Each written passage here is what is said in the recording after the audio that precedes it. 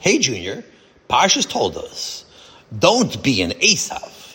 Yankee, throw it here, called Yitzi, as he and his friend ran through the yard of the cheder during recess. Yankee threw the frisbee to his friend, but it just sailed over Yitzi's head. He didn't even try to catch it. Yitzi, what's going on? That was a perfect throw. But Yitzi didn't even seem to be looking at Yankee. He was just kind of standing there with his mouth open. Yankee turned around to see what Yitzi was staring at, and his jaw dropped too, as if he saw a helicopter flying towards them, getting lower and lower with flames billowing out of the tails of the aircraft. Oy vey, cried Yitzi, it's going to crash. Seconds later, Yitzi's prediction came true as the helicopter slammed into some power lines over an empty parking lot in the nearby neighborhood and exploded in a fiery ball of flames. The next few minutes were a bit of a haze, as dozens of police cars, fire engines, and ambulances all raced to the scene of the crash. After things calmed down, Rebbe Kaplan led the boys back to the classroom. It seems that the helicopter crash took out all of the power in the neighborhood, he said. But it's such a cold day, said Yankee. People will be freezing and hungry, added Moshe. If there's no electricity, then they can't use their ovens, and the food in their fridge will spoil. Maybe we should bring them hot food, said Yitzi.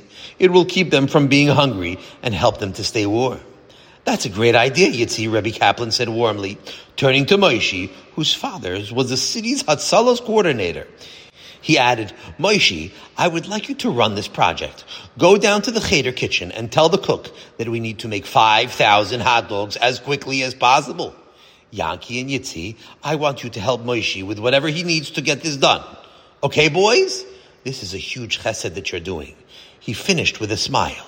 Immediately, Moshe began giving orders to Yankee and Yitzi, from buying the hot dogs at a nearby store to putting together a list of all the families in the neighborhood of the crash and how many hot dogs each house would need. Meanwhile, Rebbe Kaplan went to the Menahel's office to let him know what was going on. But when he came back, he saw Yitzi standing outside of the classroom, looking a bit sad.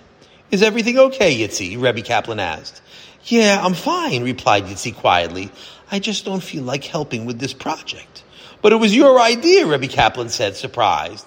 Why don't you want to help? Well, Yitzi said, blushing sheepishly, that's just the thing. It was my idea. So why does Moshe get to be in charge?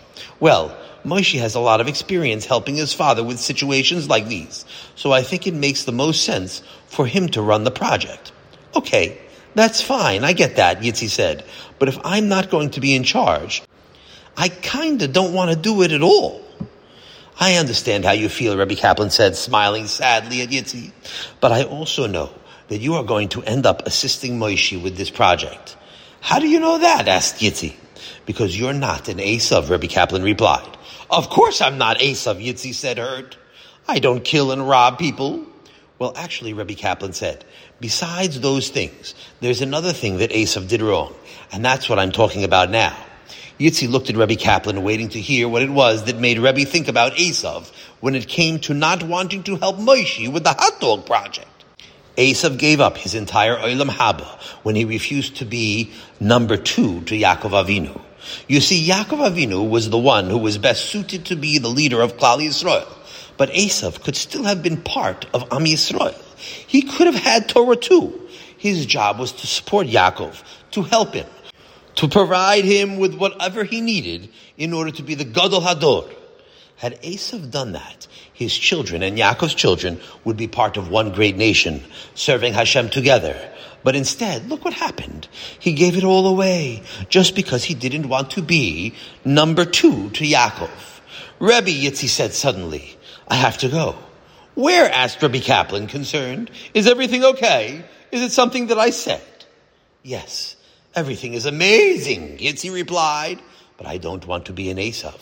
I want to help Moshe cook 5,000 hot dogs and not lose out on the opportunity to do chesed for all of those families without power.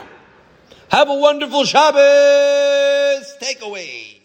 Everyone has a different role in serving Hashem. It's not just the leader who is important.